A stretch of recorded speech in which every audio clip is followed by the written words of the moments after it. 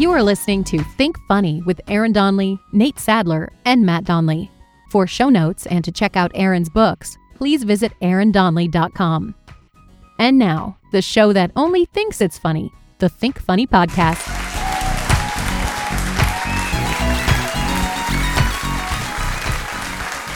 So welcome to the Think Funny Podcast. This is Aaron Donnelly. I'm here with my co-host Nate Sadler. Hey, everybody. And Matt Donnelly. Hey, guys.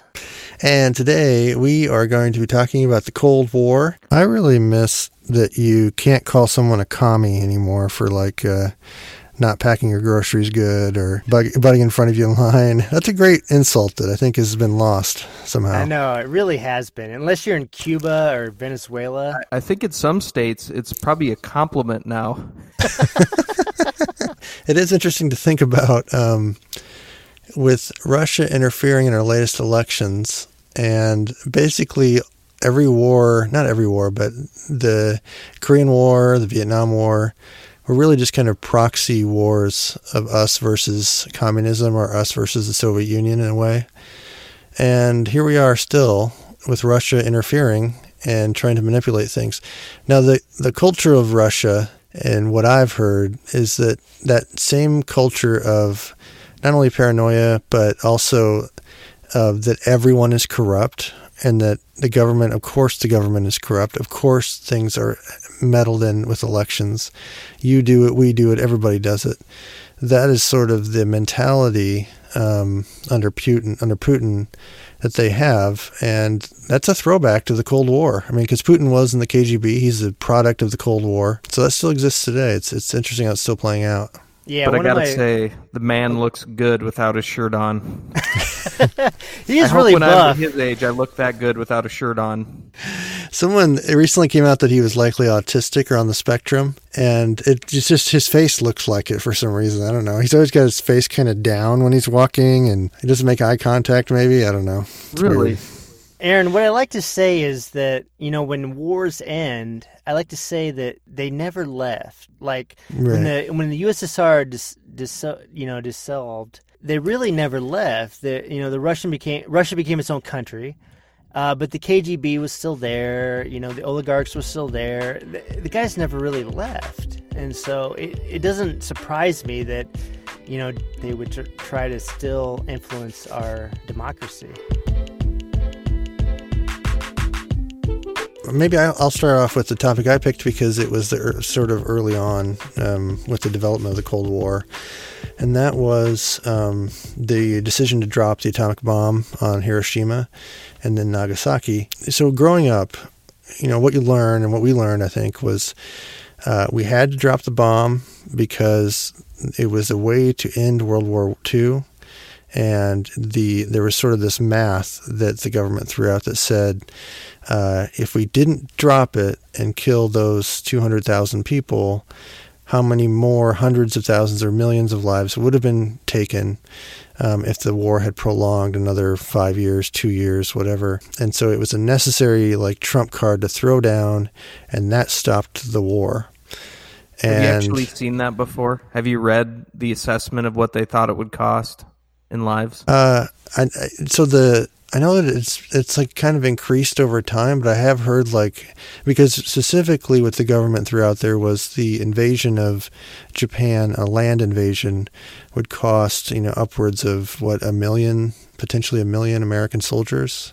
Yeah, they said baseline 100,000, and I thought I saw top line was 750,000. Yeah, and that's just incredible. Yeah, and there were a lot of factors, and we talked about the Spanish Inquisition last week, and it's easy, and that's the thing, is it's easy to judge 500, 600 years later. I wonder if, so already people are really starting to look at, probably starting about 20 years ago, people are really starting to relook at, was it justified to drop the atomic bomb? I think 500 years from now, looking back, they will be a lot more critical of Truman and dropping the bomb. The people that say we shouldn't have dropped the bomb will say that we really dropped the bomb just to impress Russia, and we dropped it for post-war reasons. So we wanted to show Russia our power, and that we had this thing and that we were willing to use it. Russia, because if you look at the timing of the dropping, we dropped it, I think it was on August 6th, like 3 days later, Russia invaded Manchuria. So the Russian army was already lined up and ready to go into Japan. They just declared war on Japan like 3 days after we dropped the bomb. Truman didn't want Russia to have this large presence in Japan and basically for post-war spoils and for territory to take over. And they also wanted to impress Russia with our power. That's sort of a big thing. It's like, would have the war have ended anyway? And I think there's real concerns that it would. A lot of American, even generals like Eisenhower, said it was unnecessary to drop the bomb. Curtis LeMay, who was responsible for dropping air raids on Tokyo and other cities, even worse than the bomb, or these other air raids that we did. He said he didn't need to drop the bomb, that the Japanese would have surrendered within 2 weeks had we not dropped it anyway. Just interesting. I mean, I know there's a portion where you can go back and judge history, but I think that's okay. I think it's okay to go back and judge history just so we can learn from it. So in 500 years, when people are coming out of the rubble of the next atomic war, they're going to look back on Truman's decision. Well, that's the thing. Like, okay, so let's say it saved a net of 500,000 lives. In the long course of history, would introducing the atomic bomb, would that net be flipped because it'll be used elsewhere? And, it could be a net negative 3 billion in the long run when you look at a long history timeline of the use of the bomb. How do you personally feel? Like, do you personally have a problem? See, I wish there was another way. I'm not saying there is another way. I just, since our two countries have been on good terms since the war, it just kind of makes me sad, but I don't know. I don't have a better answer. I don't know how it would have played out differently. So I always wonder why 2 bombs were necessary. Because they had 2 of them? Yeah, because they had 2 of them. Right. We had 2 of them. I really think that it's likely that, so people were very racist against Japanese, and some say for good reason. They bombed us, like, unprovoked. They tortured, when it leaked how they were treating their POWs. It was like horrific how they were treating American soldiers. I mean, just horrible mutilations. Do you guys ever remember ever learning anything in school about the internment camps? I don't ever remember hearing one thing about it in school. It was very underplayed, at least what I remember. It was underplayed in high school. In middle school, in college is where I first learned about it. The amount of racism that was out there, I've heard historians looking back and saying we probably never hated a race as much as we did the Japanese, or dehumanized. So when we were fighting the Germans, they looked like us. We kind of felt like they were humans like us. But a large percentage of the United States, when they thought of Japanese, thought of them as less than human. And they did things that were incomprehensible, like they did kamikaze bombings. We had was it Okinawa where the big push was, and we had a battle there. We ultimately won it, but it was at a very high cost. And so when they saw all these kamikaze people, fighters, we thought, well, man, they're not going to stop at anything. There is no way to stop these people. If we invade the land, they're going to fight down to the very last person. And then it kind of thinking, who are these people anyway? Are they even really as valued as humans as we are? And I think that played into it a little bit in allowing the justification for it. I personally don't think that we should have done it. I take a more pacifist view of things. I think that we could have worked with Russia a little more. Russia could have invaded that side. We could have at least surrounded it and barricaded them from supplies. I just feel like there was another way, rather than dropping this bomb on a city of civilians. Whereas, 10 years earlier, that was like every person in the United States and leader said, you can't just bomb civilian cities. Right. You can't do that. That's like a war crime. Maybe that's what Truman bothers me the most is it was not a military target. Right. I wonder if military target, foresee the upcoming battle with Russia. And that's absolutely he didn't want Russia in our hemisphere. I think that's right, because after the World War II, we basically wrote the Constitution. We actually wrote the Constitution for Japan, and we included it. We included it in there that they had to love baseball.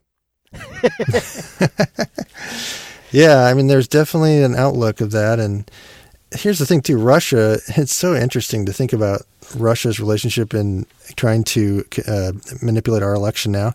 They had at least 3 spies in the Manhattan Project and leaked and got information on the atomic bomb. That's how they got their atomic bomb. Their first atomic bomb, Russia's, was an exact copy of ours because they had leaked that information. That's how they got it. Secondly, they didn't even have a plane, a long-distance plane, to fly it. So then they stole the B-29 bomber plans, and their first long-range bomber was an exact copy of ours. And so it's just like, it's bizarre. And it's definitely, you're not going to have trust with a country like Russia. So just a follow-up to that, I mean, after World War II ended, because we dropped the bombs, then there became this distrust between us and Russia, and then became the Truman Doctrine, which said that we were going to fight communism wherever it existed throughout the world. Right.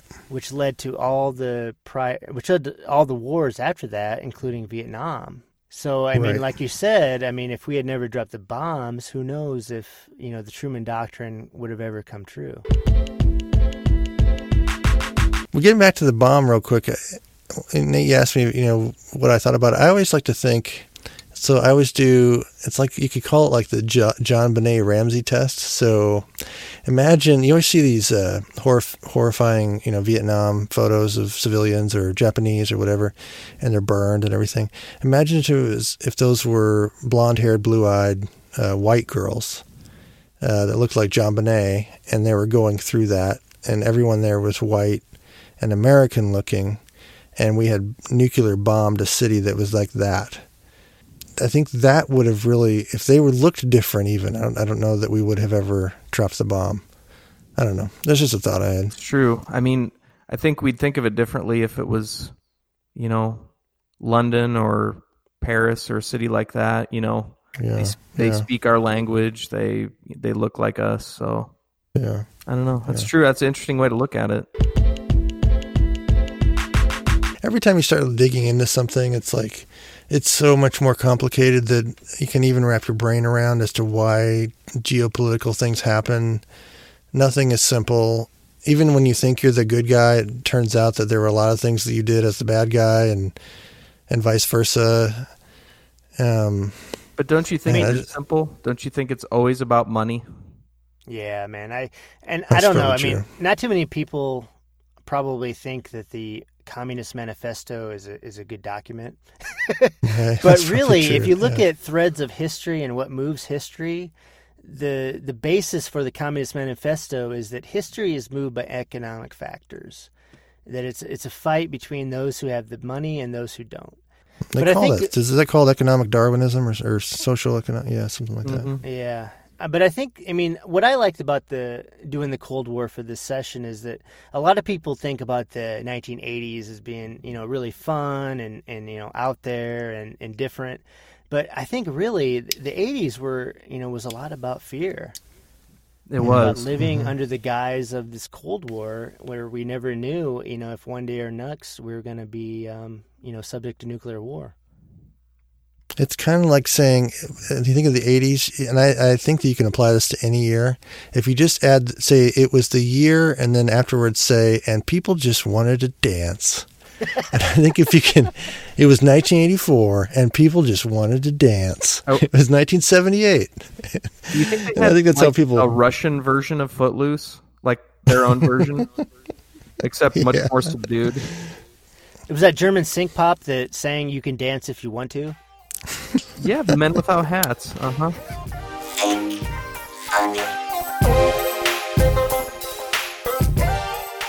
I was looking at the fall of the Berlin Wall in 1989, and I was just wondering, do you think the German sync pop would exist without the Cold War? I was listening to some Alphaville yesterday, the band that sings Forever Young. Yep. And I was thinking, wow, would they even exist without the Cold War? Yeah, would bands like Kraftwerk Do you know who Kraftwerk is? Yes. It's kind of Devo before there was Devo, was Kraftwerk. Which, man, it's kind of like how you say that 9/11's the best thing that ever happened to Lee Greenwood. That is true. Edit Sales that out. spiked after 9/11. Yeah. It's true. It's true, Matt. I mean, I don't think David Hasselhoff gets nearly enough credit for his part he played in the bringing down of the Berlin Wall, and it is ignored. Speaking of, this is my Geraldo link. Geraldo actually claimed that he helped bring down the Cold War by his radio show that aired in 1988, because it showed that the capitalism, by selling washing machines and other household appliances, was a good thing. And so Russians were like, let's end the Cold War so we can support Geraldo. But I was thinking, Nate, without the Cold War, we have the musical or the theater heroes such as Steven Seagal and all the others 80s stars? I don't think emerged. so. I liked your angle of, Rocky IV. Rocky IV is one of my favorite movies, and the whole movie, I think Ivan Drago has like 4 lines in that whole movie, but just the tension, like you can feel that Cold War tension, like the final fight at the end of the movie when they're fighting in Russia and the whole crowd's against him. It's just everything's that tension the whole time. I will break you. I must break you. If he dies, he dies. That's perfect. That's good, Nate. But it permeated every. Just think about life in the 80s. It permeated everyday life. Like it was always on TV or being talked about. It was in movies. It was on the news. It was everywhere. Did you guys have drills? Oh yeah, we had drills. I think in elementary school. I think I remember going out to the lockers and sitting there and having, your hands behind your head and putting your knees behind your legs, and as I said, kissing your ass goodbye. And because we grew up in eastern Iowa, where there was Palo atomic energy plant, it got us all thinking about Chernobyl and that, that whole disaster. And I was really scared as a kid. I was thinking at any time, Russia could attack us and we'd be, we dead and we wouldn't even know it. We're a high value target because of all the cereal. That's what I heard too, Nate. People used to say that. That's what I did. People would always say 3 things: Quaker, the nuclear power plant, and Rockwell Collins. Yeah, you're right. That's right. Oh yeah, we'll get bombed. We're like number 3. It was like a point of pride. We're like number 3 on the bomb list. Yeah. Yeah. Take that, Omaha. But I remember after Chernobyl, we had a speaker come to our class from Palo Power Plant that tried to reassure us that nuclear energy was actually really safe and was the best form of energy there was. I don't know if you guys had a different drill, but I think we did a drill one time, and I think we went into like an interior room, and I think I remember them having us put like a big, thick textbook over our heads. Do you remember putting a book on top of your head? Because I think that extra inch of that textbook is what saves you. They would have us do that, and then after the training was done, we would all run outside and yell, "Wolverines!" What? Why?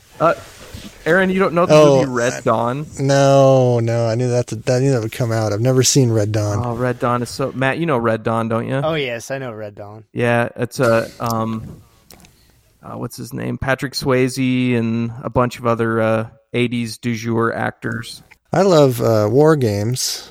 Yeah. I just love the early 80s concept of being able to do anything with like the cheesiest computer ever.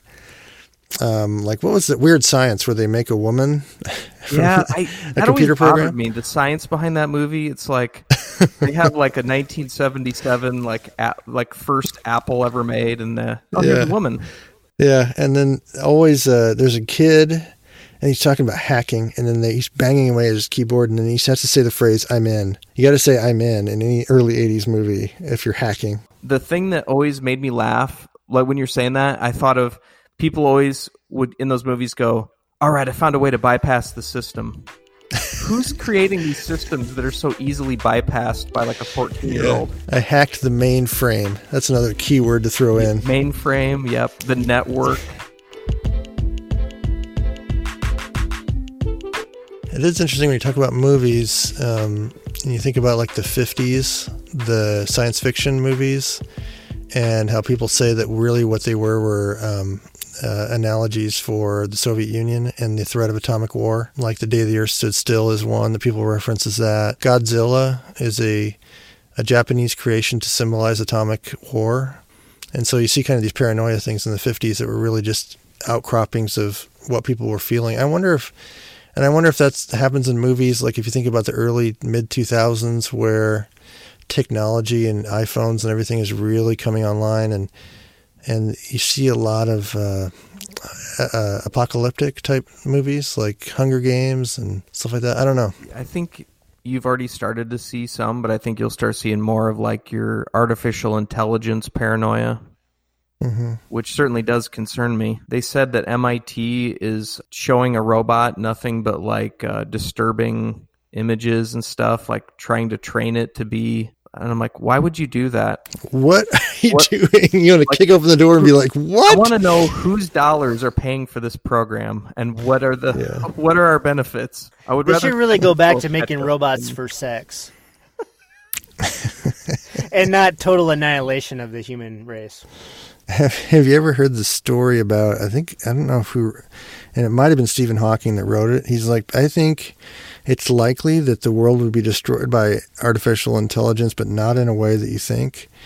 And so there's a story out there that's really interesting. It's about a business. Basically, a business mails out all these cards to their customers, and they say, notice that they get a better response if it looks like it was a handwritten signature at the end. And so they say, well, I don't want to sign all these cards. Let me build this robot that will sign this signature that looks almost perfect. And they program the robot to say, your whole goal is to make your signature look perfect, look just like humans. And so the robot somehow comes online and discovers that somehow it will be unplugged at some point or stopped at some point, and that will stop it from its mission of perfecting the human signature. And so it secretly goes online and orders parts to develop, to build lots of other robots like it, and takes down the internet and kills all the people, and goes and repopulates entire worlds with all of these robots, and all they are doing is redoing the human signature because they don't have a motive. Their motive is to accomplish the goal, and that's all they know. And he thinks that it'll be a mistake, some accident, as to how we eventually get replaced. Yeah, I guess it won't understand the reasoning. It doesn't know that it's being evil or good or anything. It just knows that this is the program. Evil or good, Yeah. It can't. Yeah. It just understands that something's trying to stop it from accomplishing its task, Right. So that's interesting. And that was my other question. I mean, do we think that there would ever be another Cold War? And I don't think so. I think that's an antiquated idea. And that these days, I mean, I don't think countries would ever get into another world war. I think what you're saying is we're so connected by technology and economics. Matt, do you remember that Trump has Twitter? Oh, yes. I forgot about that. That's your wild card right there.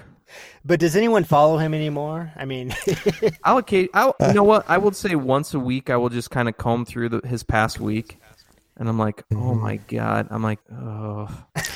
They should get him on a different app like MySpace. Something else that he would think that people would be listening to, but they're really not.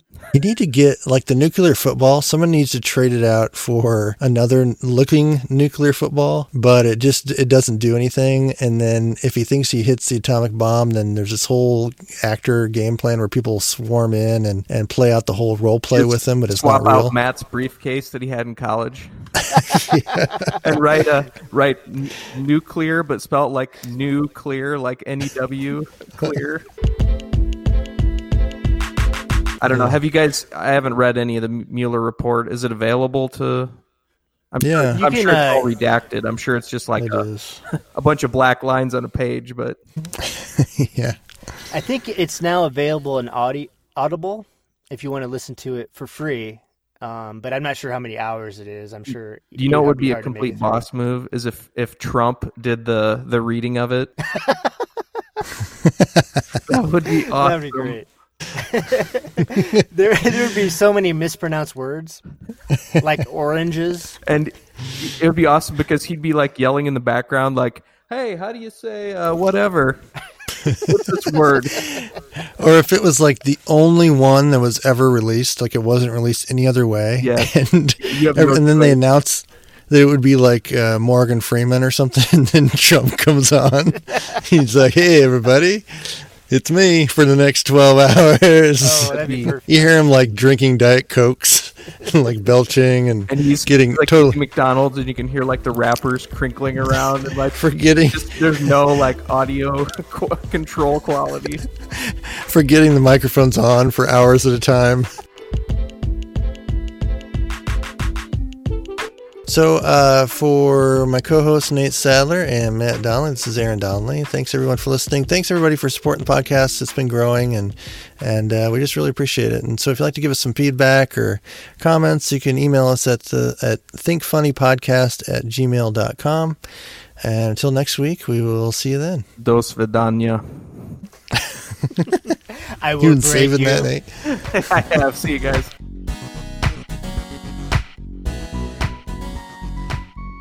Thanks for listening to Think Funny. If you enjoyed the show, please take a moment to like, subscribe, and tell a friend. If you have comments or topics for the guys, you can email them at thinkfunnypodcast@gmail.com. And check out aarondonley.com for today's show notes and much more.